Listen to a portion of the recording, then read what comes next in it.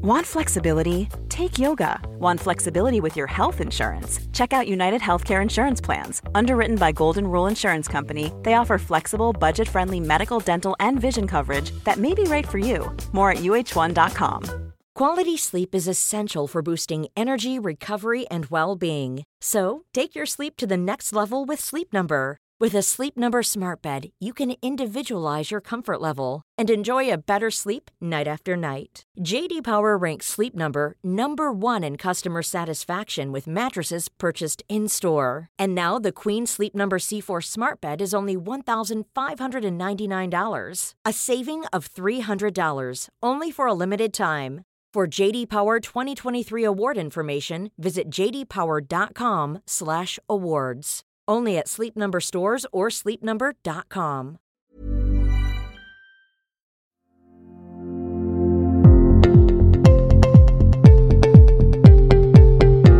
Hello, and welcome to the Pre-Hospital Podcast.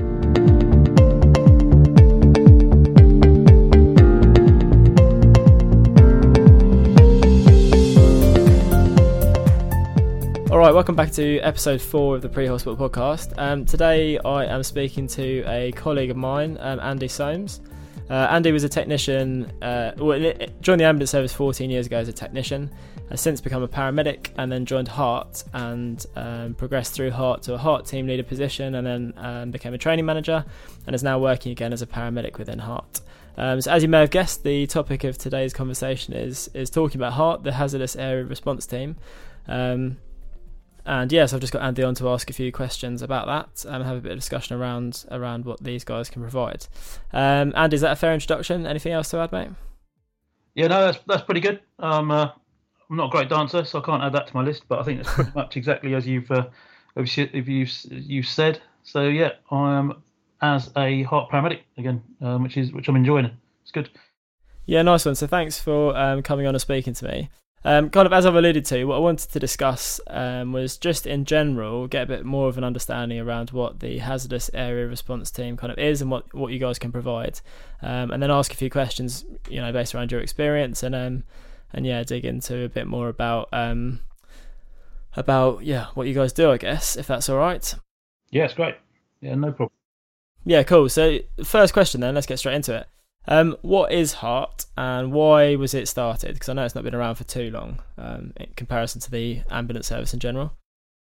Heart started out a few years ago now, and as you've said, it does stand for the Hazardous Area Response Team, which has already got team in it. So when people ask for the Heart team, there's too many teams in the title. But it started. That sounds like a pet peeve. Yeah, that's right. Absolutely.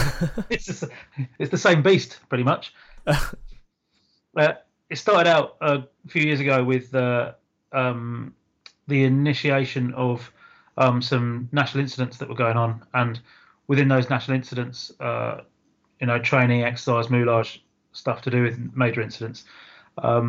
They had a load of people observing and checking things out, and really what they found out is where the ambulance service existed at the time, there were some gaps due to where the cordons existed and restrictions of working, of where you weren't able to get a paramedic to the patient. So it started out with, and still exists, where there's a central national reporting over and above that host trust, that host service. So where we are and where we work with local procedures and guidelines, but over and above that, it's still centrally reporting back to a national ambulance resilience unit, which commonly called as NARU. And we talk about the national and the local training quite a lot. National training is initiated at NARU, where all your basic training takes place. The whole idea is that you are there as a paramedic to attend the incident with it under the appropriate risk assessment and safe system of work, is to breach that cordon and become a paramedic where that patient is, rather than be restricted by that perimeter. So that's really the reason that Heart exists. Yeah, so that's an interesting one, isn't it? Because as a kind of basic training as a paramedic and as a member of the ambulance service, we're always taught that danger scene safety thing and then progress with your primary survey and stuff. And the implication then is that if you identify any danger to yourself or any kind of scene safety issues, then you don't progress because your own safety is paramount, etc. But I guess the point is that there, especially in these kind of major incident type situations, there are going to be situations where there's a danger to yourself, but there's a patient that needs help. And I guess the kind of from what you're saying, it's not acceptable for us to just leave patients in that situation and never attend to them on the basis that there's some perceived danger to ourselves. Is that the idea? Yeah, there was a statement in one of those big national exercises by a minister, member of parliament, that one of the national run exercises, he said it is inconceivable in this day and age that we cannot deliver appropriate specialist care within a cordon on our land. And I remember sitting down on standbys and waiting for the jobs to come in before Heart existed, and sitting there with a crewmate saying, "Well, if this happened, what would you do? If that happened, what would you do?" And all these things that fill your head with grand ideas. I'd abseil off this with my shoelaces, and I'd tie towels over my head and run into burning buildings. I think everyone's got a grand plan of what they do, but I think, like you say about danger and risk, it's a danger and risk is there, but if you can minimise, if you can do something to eliminate, minimise, or protect yourself from that risk, then that's got to be better than just your magic high vis, hasn't it? So yeah, and I guess there's got to be a balance, hasn't there? And I'm sure the patients in these inner cordons would appreciate that that kind of concept of analysing that danger and risk. And there's something you mentioned as well, which sounded like a buzz phrase, which I'll pick you up on. You mentioned safe systems of work. Yeah. Tell me a bit more about that. So you could manage a risk, and you could go through what might be seen as your ambulance danger as such, and you can think, well, I can do this and I can do that. But is everything that you're establishing safe? Does it take into consideration the aspects that you're aware of that are presenting in front of you? And if it does, then yeah, you can say that it's safe. But does it conform to anything? Is it an industry standard? Is it an adopted practice? Is it something that someone else could piggyback on and join in with and continue with that rescue effort or that treatment effort? If it doesn't, then it's either safe or it's a system, but they could be separate. So essentially the clue's in the title, in that, does it promote best practice, good practice moving forward? Is it something that's widely adopted and referenced and researched, or is it something that you've just come up with and think, we'll have a hash at that? Because I think in the professional world, we're all moving away from let's have a hash at that, and let's look at things that are either accepted in the industry, accepted in the rescue world, accepted within healthcare. What is current good and best practice within in paramedicine? Those things have to exist in their entirety, rather than just let's have a stab at it. So that's really what a safe system of work is. Yeah, and I guess that then shows that your practice is defensible. And I guess I have these discussions quite often, especially around cases that don't go well or end up in coroner's court, and people get that kind of fear of those cases.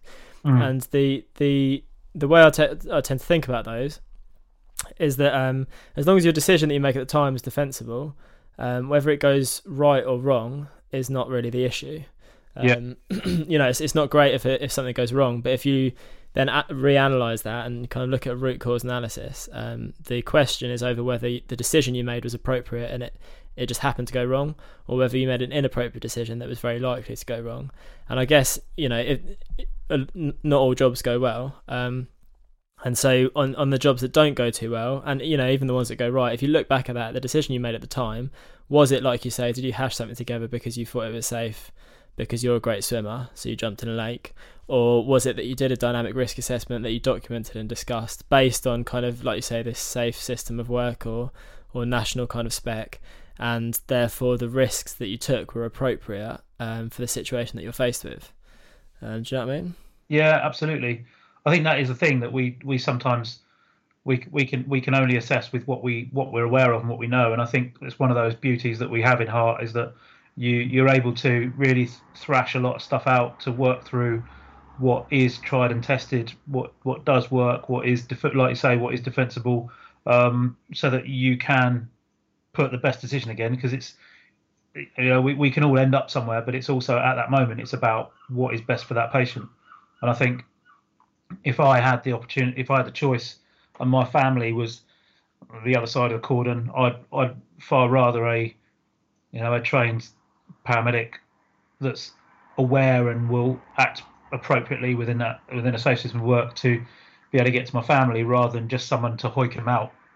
Because I think we all know that those days are long gone, and I think we need to get treatment to people where they're at, rather than just a retrospective hope for the best. Yeah, exactly. And that leads me quite nicely on to the next question then, which is, so can you just go into a little bit more about the exact specialist capabilities of heart? Because I know there's kind of set things that you guys do. Can you just outline those different ones and tell us a bit about them? Yep. Across the country, each heart team's set up in the same way. It's portioned a bunch of money from Nauru through NHS England, which should therefore in each setup, in each place, each region, to have the same ability, same capability to get to and deal with casualties. So each part of the country should be the same. So it's not just something because where we work, it's each locality can up its local concern or local risk sites or something to do specific training. But essentially, the main capabilities are breathing apparatus and chemical protection suits, CBRNE and hazmat. That's 4 different outfits already. Working at height and rope access, water rescue, unstable terrain, which involves a vast array of things, but we also got our treasured Polaris 6-wheel drive vehicle, water rescue, urban search and rescue, which is great because that's a big nationally recognised course as well, and the well-known love topic of MTA as well. So they're the main ones that exist throughout the country for heart specialists. Yeah, so that's quite a lot of stuff, isn't it? So MTA, marauding terrorist attack, is that right? Yes. Yeah, so they're the kind of so that's a broad array of things, I guess, isn't it? Yeah. And how do you? Because certainly as a critical care paramedic, we have X amount of things we do, but it's all kind of under one specialty, which we train regularly. But with that broad array of things that you have to do, how do you ensure that you keep on top of those skills? And how do you ensure those courses remain valid, and how do you stay certified and all those different things? Yeah, I think training's a massive part of it, and the frequency of training is pretty big. So we run a 7-week rota, and that cycles through, and one of those 7 weeks is taken out for training, and you will then cycle through whatever your capabilities are, and continually be reassessed, requalified in those. And some of them have your industry standard that says something like breathing apparatus. You can't go outside of that, otherwise you're in breach of, legally. You'll have others that are frequency hits, so 4 times a year we might have to hit a chemical protection suit. We'll have to do water rescue 4 times a year, working at height 4 times a year, and within that you'll have your recertification. Some are legal, some are industry standard, some are locally achieved frequencies as well. So it's constant, really. And on shift, you're still having to do training when the jobs aren't there. You're constantly training, and I think all across all of these things, you're still a clinician at the end of it. Some capabilities are hugely taxing, but being a paramedic and bringing paramedic skills to what you're doing and enhanced clinical skills at times is probably the reason why people join heart. It's not just to either be in the 2 camps of either we're all going to die or it looks like a big stag weekend on our training, but it's actually about, do I want to do something that is being a paramedic in these environments? That's exactly what it is for me. Yeah, fair. And as a bit of an aside, then, that sounds like an absolute nightmare as a training manager. I don't know. I mean, I don't know how many people you have to look after, but all that training for however many staff, incorporating shift patterns and stuff, sounds like a nightmare. Yeah, it is. I've recently stepped out of being a training manager. I can see why. For that reason. I learned so much when I was doing it, and I think seeing the other side of what it takes to put in the effort and trying to get, say, for example, 90 people through all your courses all the time is pretty epic. But yeah, it has to happen. And I think it only works with people's buy-in. It only works with people that are on the, within heart that put the effort in, put the, outside of your organised training. They're the ones that are putting the effort into making sure that they're clinically moulaging and their kit's up to scratch and they're safe and the vehicles are sorted out. There's no time to do that on the day of the race, is there? So. Yeah, fair enough. Good stuff. Thanks for that, mate. So tell me a bit then about, because it kind of almost shrouded in mystery, Heart. The station I work at is close to a Heart unit. And despite that, I don't really have much idea of what you guys do day to day. We just kind of run into you on jobs occasionally. So can you give us a rundown of that? It's a bit of a cliched question, isn't it? But what's a typical day for a Heart operative? Yeah, at the moment it's face fitting and making sure people are wearing their masks properly. Of course, yeah. That's what in the non-pandemic world, if we ever return to it. It happened. What did we do? But yeah, to be fair, it's there is seldom a typical day, but I think we also are aware that we run on seasons as well. Like at the moment, we'll be in the season of hill walkers versus rabbit holes, and right, yeah, versus hills. I think it brings people out this time of year, and so a lot of our work will be using either the all-terrain vehicle or be able to use or stretching people off of hills and hillsides where it's just a heck of a walk or something. And I think crews are getting pretty wise to the fact that we carry a few other bits of transport kit that will help them out. So sometimes it's just assisting crews, and it could be difficult extrication out of a house. It could be that you're on standby for a fire.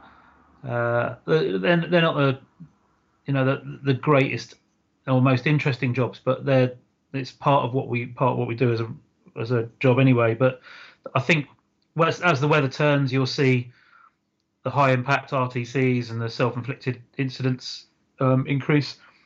There's obviously a constant threat of security concerns with MTA. That's never off the table, and there's a lot of either minor incidents or potentials within that bracket. That's a pretty common occurrence. But normally on shift, we'd be, if we're not going to that, we'd be making sure that there's a lot of kit to check. We've got, people have called it Thunderbirds. Thunderbirds haven't got anything on the vehicles that we have to check. So it's about going through kit and equipment. It's about making sure that we're competent and current in what we do. So we do a lot of on-station training, or should do, and making sure that it's all prepped and sorted. So we often go through our standing operating procedures. We do on-station clinical training as well. And then the next minute you might be asking to do a water rescue, because I think we're quite well qualified in the world of water rescue, where some other services have struggled. We're called upon quite a lot to that. So it really depends. The day-to-day, apart from the current fit testing issue, is about keeping up as a paramedic in these remote environments. I think there's a lot to do if you want to do your job properly. But yeah, if you want to do it properly, there's a lot to do. Yeah, fair. And there's something about Heart is like, so as I understand, you guys work in a team, right? And yeah. So as specialist paramedics, certainly in our service, we work on a car, and we have the way that we're deployed. And then for kind of non-specialist operational crews, tend to work on an ambulance. And sometimes you have, depending where you work, a rota with a permanent crewmate, or periods where you don't have a permanent crewmate and you end up working with anyone. And then that's further compounded by arriving at a job, especially kind of on the borderline with other operating areas, where you might be at a case looking after a patient with people that you don't know very well, or that you haven't worked with very often, or that you don't know at all. And then one of the, I guess, fairly unique aspects of pre-hospital care is you have to establish some rapport and teamwork kind of dynamic out of all those components quickly to provide effective care. But with heart, that's slightly different, isn't it? Because you work as a team of, 6 staff? Where we are, yeah. Yeah. Can you just have a bit of a chat about that, if that's all right? The difference between team dynamics and teamwork, and how that works on cases, I guess. Yeah. So, as I said, you've got this national picture, and as long as you hit the minimum core requirement, then you could run teams of 6, 7, or 8. But obviously, it's down to that local service to be able to manage that. And where we are, we've got 6. I think, hopefully in the future we'll increase to other numbers as well. But within those 6 people, you have 2 of you that are pretty much assigned to a C1 car from base. And the reason why you're not out and about doing C1s or doing all jobs is the amount of training that you've got to keep up with. And if you're on base, then you're able to take part in all of that training, all of that teamwork, regardless of other jobs that come in. So if a C1 comes in, you're on your car, you jump off to that job, go and do that, come back again. You'll have 4 others that are pretty much the core of that team for the day. So you'll have a team leader, someone to drive that team leader because they're too posh to drive themselves, Of course. and then 2 on another vehicle, which allows the second on the secondary vehicle to be able to pick up another vehicle, specialist vehicle or resource if required. And the majority of the time you're going out as a 6. Occasionally people might phone up and say, can we have some people to do this, or we need some assistance, we only need a couple of bodies. Then it might be you might split your team. As a team leader, I've split the team on a few occasions when there's a lot going on. But yeah, you normally work in that sort of pattern, but it's massively reliant on teamwork. You become acutely aware of where people's specialisms are and what they're good and what they're not good at. If you've got someone on your team that swims like a brick, then they may not be the person that you flush down a river. But we're aware of where we are, I think, and in the different capabilities. People have their preferences, but it's not particularly about that. It's really about, are you prepared to live a little for your mates and your colleagues? Are you prepared to muck in for each other and work for each other? And I think being self-motivated is a big part of that. You try and get 2 paramedics to do one job, it's a nightmare. You try and get 6 of them to do it, then it's quite a culture shift to come into heart and know that everyone's in this big old bun fight together. So I think sometimes when you turn up at a job, it looks like the undateables are turned up to assist. But hopefully, and the right thing to do is that we should be there as the resource to what that requirement is, and as a team. But yeah, it's really about making the effort for each other. I think that's what gets you through. Yeah, I think that's the thing, isn't it? Because you kind of, like you say, and without being judgmental, I've not been to many jobs where 6 paramedics have turned up, but you find we've got a lot of different qualifications in the service these days, and it's almost a bit of a blessing because clinically you tend to have someone more senior that will take responsibility for like clinical plans, whereas people that aren't so task focused with clinical interventions may be able to give some oversight, and it works quite well. With people's strengths and weaknesses and whatever else. And you kind of think, if you have 6 people that are clinically qualified to the same level and operationally, in terms of their specialty, all do the same thing, do you end up in a situation with too many cooks, or who takes oversight? Is that pre-planned, or how does that work? I think that's the benefit of having a good team leader.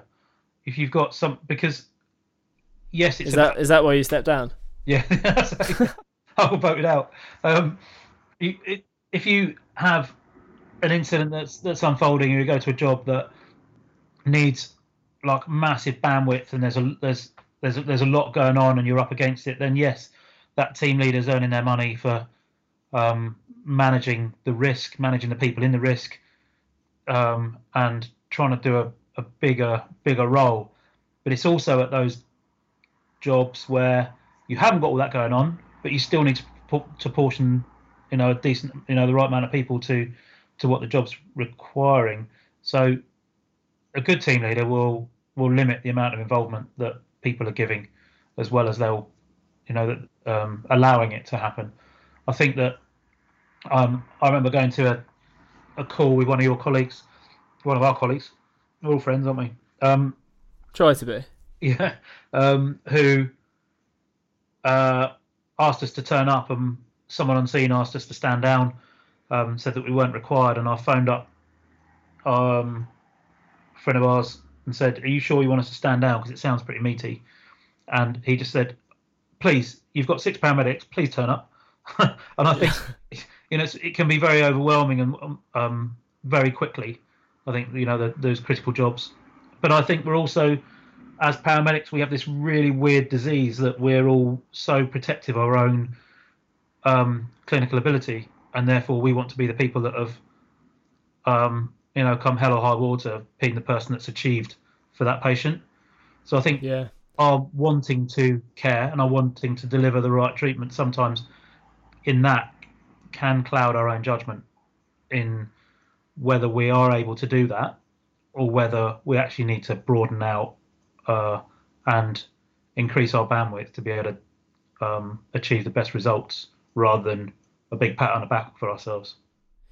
Yeah, and I guess I think the thing is, and the advice I give to people when they ask when they should request a CCP or a critical care, like enhanced care team, my kind of advice generally, and it might be because I'm fairly new and still very keen, is that if it's crossed your mind, then just request us.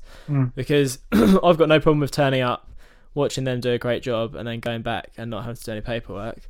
It's just nice to get out the house, and and then on the other hand, if we do need to do any interventions, then we're there, and that's happy days. But I think it's having that recognition that, just because you've requested some support doesn't mean, the picture might change. You might not actually need it, but it's best to have people there and not need them than the other way around, I guess, isn't it? Yeah, totally. I think the worst thing is when people say, "Oh, we've got this incident going on. We'll call you if it develops," and we're thinking, "Well, we're 45 minutes away." Yeah. If it develops, it's too late, so we might as well just go. And then, if 30 minutes into the call we're not required, then we just turn around and come home again.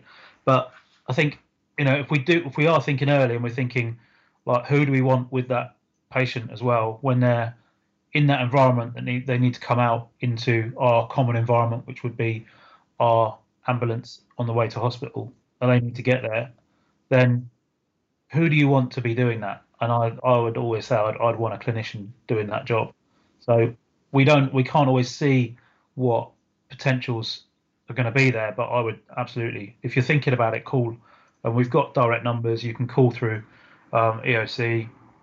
They can contact the heart team leader, but people would be far happier about coming out earlier rather than going, "It's all gone a bit wrong. Can you come and help us out now?" Yeah. Or the one that really gets to me is when people are like, "Oh, we had a job that it would have been good if you were there earlier." Yeah. And it went wrong for all of these reasons, and you're like, "Yeah, I was probably having a coffee when that came in." So exactly. We were having a coffee. Yeah, well, I mean, that's it. I didn't want to breach the difficult question of tasking you on nights, because I know you like to get your head down, but although I can't really throw those jokes around, glass houses and all that. It's gone a bit crackly. I can't hear what you said.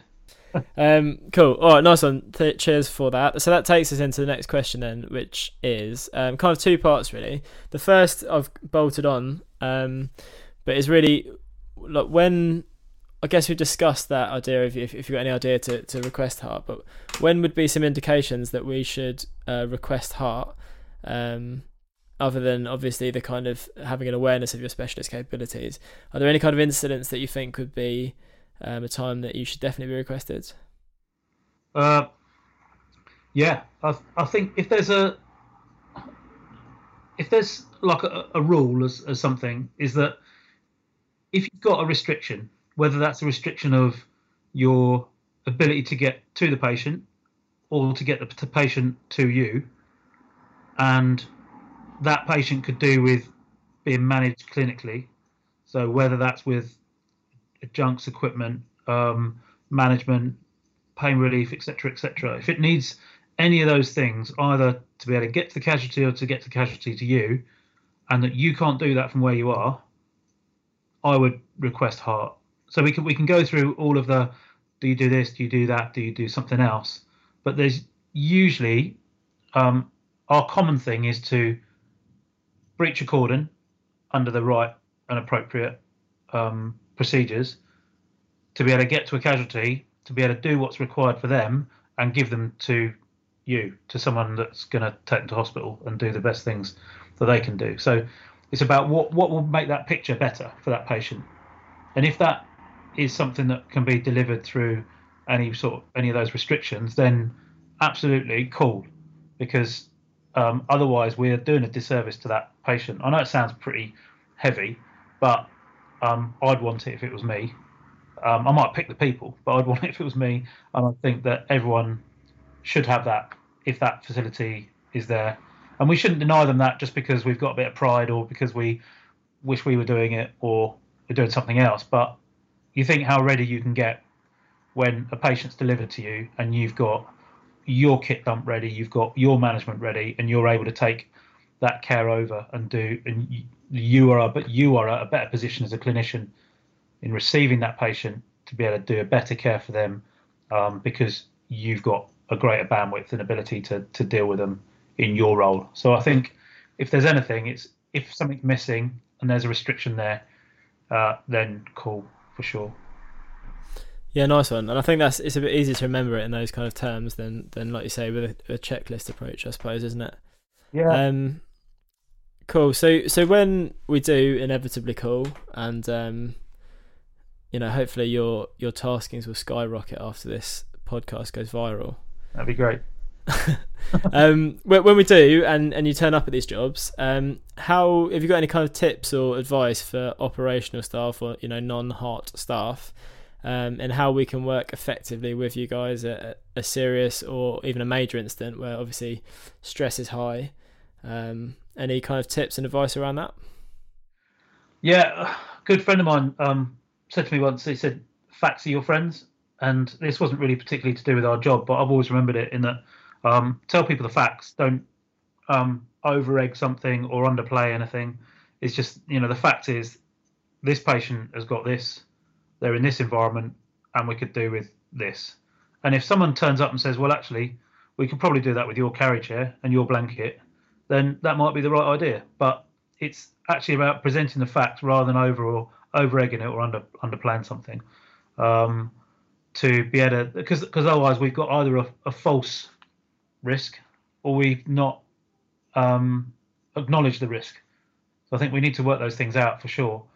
But be open, be accommodating, muck in as well, and try not to do the blind eye thing and go, well, they'll sort it out now. With a major incident especially, there will always be a lot of people doing a lot of things, doing a lot of work for a lot of people. That's just the way it is. So I think we all need to be mucking in and playing our part. So I think the tips would be negotiate well and honestly, be open and muck in yourself as well. Because I don't think anyone's going to say, no, I don't want you to carry that end of the stretcher if that's what's required. I think everybody welcome it. It'd be useful. Yeah, fair. And with major incidents, I know it's a subject in itself, but we've got these kind of communication and command structures within a major incident. Obviously, as operational staff, we should have a command structure with our own operational commanders. How do you guys slot into that? And how does communication work then? Do we still communicate vertically with our team leader or horizontally with you guys, or a mixture of the both? Yeah, I think there's plenty of incidents I've been to where you're actually all mucking in together. It might be that large RTC or a usually a transport issue, isn't it? One unders, train derailments, all that kind of thing, where it's all hands against the pump. But as in a command structure, I think us as colleagues, we chat to ourselves freely, but as long as that communication pathway is going back to somebody, and that ultimate responsibility on scene is going to be that operational commander, that operational team leader, the person that's taking the cap and the tabard, more importantly, for the ambulance service. That person is the person that all routes need to come back to. The heart team leader role is a functional role. It's a specialist asset role. It's not the person that's going to be ultimately the one in charge. They're the ones that are bringing a specialist asset to that incident. So they're a functional role. They're doing a specific job. They will, naturally, because of the amount of outfits we've got, is naturally a subject matter expert within that incident as well that can be called on to be used in that place, but they're not there as the authority. They're there to serve that incident. So that's really how that operational structure works on scene. Sometimes it might default to actually that person might have all the knowledge, and that's great, and lean on them, rely on them, absolutely. But it should be working with and quite closely with the operational commander that's designated by your trust to do that job, and not the heart team leader. They're not there to take over. They're there to serve the incident. Yeah, I think that's excuse me. I think that's a useful kind of disparity to be aware of, isn't it? That you're bringing a specialist capability to the scene, but because I guess it depends on the incident, but you don't want to treat it as another 6 paramedics have turned up and can you do this and you do that other thing if there's a specialist requirement.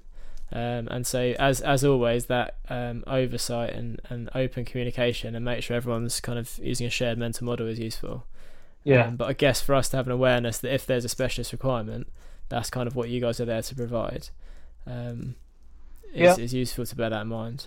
I think there's a few things that probably sometimes don't help by natural default. Is if I was on a ambulance and I turned up with my crewmate that I'd commonly worked with for a long time, then my default would be to work with them very closely and to either ask them to pass me something or for me to do something or second guess what they were doing because we've worked closely. And I think there is a bit that with heart is that you normally, because you're in that team working environment a lot, you can easily just go to your heart team member to say, oh, can you do this? Can you get that? Let's do this. And sometimes that uninvolves other people in the scene, but unintentionally. I don't think anybody wants to do that. But I think when you know people well, when you work in a team, it's much easier to ask or expect someone to do something that you've got quite a close relationship with than someone that you don't know. I don't think it's ever an intention that people would be pushed out, but I think hopefully that can explain a little bit of why sometimes we will talk quite closely within ourselves sometimes. Does that make sense? Yeah, of course, it does make sense. I've got to be honest, I didn't really hear much of it because all I heard was you say heart team member, and I thought I had to call you out on it. Yeah, fair dues. You've got me. No, it does make sense, mate, and yeah, that makes a lot of sense. And I think it kind of alludes to the next point I wanted to discuss, in that not all these jobs go very well, and a lot do, but we don't learn a lot from the jobs that go well. So, and I know by nature of the work that you do, often the HAR team are involved in major incidents, and in these kind of incidents that end up having a public inquest, and inevitably there's things that have gone wrong. So to that end, I wonder if we could have a discussion about a job that you've attended that could have gone better, or there are aspects that didn't go too well, and just maybe a kind of a bit of reflection on why that happened and what was the issues, and whether it was a communication thing or some sort of issue of the interaction between yourselves and the operational side or other services, or if you've got any jobs like that. Are you looking at my show reel? Is there Is there? Well, I didn't want to. I thought I'd let you choose because I'd be going for it all day. It's very generous of you. Yeah, there's one that I think will always spring to mind, and we went to an incident a while back now, and there was an inquest into it. There was a lot that came out of it, and I'll be a bit sketchy on the details because I think some of the things are probably still being worked out even years later. In that we went to an incident that was being run by the police, and I think that we turned up and were tasked to a few other bits and pieces around that job and around that area whilst the job was going on. So it didn't have our full focus. And when you go into incidents where other services are dealing and it's their speciality and you're there for if it all goes wrong, sometimes that can lead you into a bit of a false sense of security that it's their job, it's their play. We're only here if something goes wrong or something bad happens. You can rest on your laurels a little bit, and I think that the sort of initial negotiation stuff didn't go too well. So in our incident management structure, there wasn't a operational commander there at the time. We liaised as much as we could with the other services, and then sort of got the information, sat back a little bit, and then a couple of us just said, if this does go wrong, we need to make sure we've got our kit ready and we've got a kit dump and we're set up for a resus and we've got all the eventualities ticked off. Can I just ask, without you going into too many details, are you able to say what the kind of specialist capability you were there to provide was? Obviously, you're working with police. Yeah. Sorry. Yeah. It was. I should have said it was. It wasn't a full MTA, but it was a hostage situation. Fine. So, in a residential area, and within that residential area, there was obviously it's well cordoned off by the police, and they were, very much involved in their negotiations and their specialist teams being involved in that as well. And so a couple of us were saying, we need to start getting sorted out and do this. And there was a moment where somebody from one of the services walked past and went, these things never materialise. We'll all be going home in a minute anyway.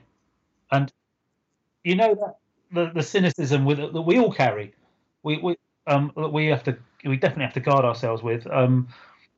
That was all. Yeah, you're right. And I don't think anybody knew they were right, but there was definitely that common conversation. And then suddenly there were some shots fired and someone shouting out medic. And I think if there was a couple of people that really found that quite a insult to their senses, and so people freeze in that moment. But the effort that there was to do the right thing was massive, and I can't deny that everybody wanted to do the right job and the right thing and go and treat what was effectively two patients at the end of it. Three essentially, but to go and do that job was absolutely right, and the effort that people put in was, you cannot deny that. But the preparation and the kind of lackluster atmosphere is what caught us all out. I think we were just going on the assumption that it all works out all right in the end, or nothing ever materialises. But suddenly, it did materialise, and we were absolutely up against it. And that's from all grades, all the way through. And that was from the onset of someone shouting out medic to effectively two resus efforts that actually went very well and had good short-term outcome. It also had an impact on transport and destinations, and it had a massive impact on feedback and governance that we had with other specialist resources that were there as well. So just in the non-preparation for what should be your day job, which is all of our day job, is treating patients, because the lack of preparation, I think, had a huge impact. So I think that was definitely one that went wrong, and that could have been our cost personally if that had been a wider MTA job or something with a greater risk. The risk was contained, but it could have had a catastrophic effect if we hadn't have been as keen as we were, really. Yeah, fair. And I think, it goes to that kind of cliched saying, doesn't it, of train hard, fight easy. Yeah. Which I find that in my job quite a lot as well. And it's really easy to become complacent with certain types of call because you arrive at a call and it fits a pattern that that like most of the time ends up as a non-incident. And I think it's very easy in human nature to kind of think, well, I know the most likely outcome is going to be a null kind of job, so why go through all the effort of preparing it? But then, like you say, when it does hit, like you say, you can't do everything in the moment. Then it's much easier to have a plan laid out that you can then enact, rather than trying to kind of think reflexively on the back foot to address problems, I guess. Yeah. And I think there's plenty of things I could definitely elaborate on if we, I'm aware of, confidentiality, etc. And I wouldn't want to diss anybody's contribution or effort. I think that it is that, there's so many issues that would have come out of that and were affected by just not being quite ready for it. And I think if we don't prep things, basic things, if we don't have suction ready on a resus, if we don't have antiemetics available, if we don't have reversing agents ready, if we don't have all these sorts of things that we say is normal practice, and we don't have them at a standard job, then what are we expecting to put in place for the abnormal? Because the abnormal is where it all goes wrong anyway. So I think we just need to be, step up and be prepped, because we can always pack it away again, can't we? Yeah, exactly. I think that's the bottom line, isn't it? What's another cliched saying? Plan for the worst, hope for the best. That's good. I'll write that one down. Thanks. You can have that one, mate, for free. Is that free? Yeah, just don't get it tattooed. Fine. Cheers for that, mate. Back to a bit of a light-hearted question then, as we draw to a close. I'm sure there'll be a few out there listening who are kind of interested in specialising and potentially joining Heart. So for those that are, how have you got any advice on how people can work towards a career in Heart or kind of gain experience in the area, learn a bit more about it if they have a view to potentially specialising in that area? One thing would be go on the NARU website, National Ambulance Resilience Unit, naru.org.uk. There's quite a lot of information about Heart on there. So if you're interested in that does give you a bit of a heads up and a bit of an idea of what might be required, especially within training. Training, it's a fair part of what we do. So it does take a bit out of your diary. But I think the main things would be to work towards it would be a good paramedic. And when it's all stripped away and you're the other side of the cord and you're across the river or whatever it might be, that you're still going to continue to be a good paramedic, regardless of whether you've got all your conveniencies and your monitors. You've still got to work remotely and be a good paramedic.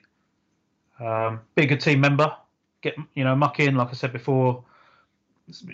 Be someone who's self-motivated and come along and try some stuff out with us. It's good before, if you were to think of an application and you were thinking, I don't know if I'm all right with heights, or I don't know if I'm all right with confined spaces, then come along and call us up. I think any of the teams would happily put something together that will allow you to test those things out, because I think we find quite a lot that people aren't as bad as they think they might be. So if you've got quite a slight concern about something, come and test it out. We've got other programs in our vicinity. We've got the SORT car, Specialist Operations training. So you could apply for that. That gives you a bit of an insight into some of the capabilities that we do and some of the disciplines that we train in. You're then getting a bit of a real insight into what it involves. And who doesn't like dressing up, really? So that's always a good one to do. But I think that yeah, just come in and inquire, come in and find out, see if you can spend when all these restrictions are over, come and spend a bit of time, do an observation shift, come out with us. We're absolutely more than happy to facilitate that. Definitely. Cool, nice one. Thanks for that, mate. Good stuff. So to draw it to a close, then I think it's been useful to chat over a few of the different specifics and around the capabilities that you guys provide. I think there's a lot more we could discuss, but we don't want to go on all day, do we? And I think it's provided a good overview. Is there anything else that I haven't asked that you think is useful to kind of mention about the HAR team? See, I'm learning. Is there anything we haven't really gone over that you think is useful to tell people about, or are you kind of happy with that as an overview? I think it's also worth mentioning that as much as there's a big role in being a paramedic, there's a big role in the vocational stuff that we do, and I think sometimes it can be a little bit underplayed that we dress up in this outfit, or we do a bit of this or a bit of that. But for those people who have got interest in water, working at height, MTA, clinical management of casualties, mass casualty work, we have people that join us that have got already an interest in science backgrounds, and so the CBRN environment really works for them. But across all the disciplines that the beauty of HART is that you can work towards a subject matter expert, a specialist in that environment, as well as being a paramedic. So I've got a couple of tickets to my name, but that you can, if you show good application and good skill in that area, and you've got genuine passion and interest, you can also, within being in HART, you can get nationally recognised, internationally recognised qualifications out of it within water rescue, working at height, rope rescue. So it's a very wide achievement platform, really. So if you've got any of those interests, I would say don't hesitate, get involved. Nice one. I appreciate that, mate. And again, appreciate you taking the time to speak to me. What I'll do is offline, I'll get a few links off you, if that's all right. So things like the Narrow website and stuff that I can just stick in the notes for people to have a look at if they're interested in. Yep. And yeah, like I say, thanks for coming on, mate. I appreciate you taking the time to speak to me. Have a busy day. Pleasure. Anything else you'd like to add just before we go? No, I don't think so. Just thanks for listening. Thanks for the opportunity. Oh, I wasn't listening, but hopefully others will. That's for your audience. Right. Okay, man. It's been a pain in the arse.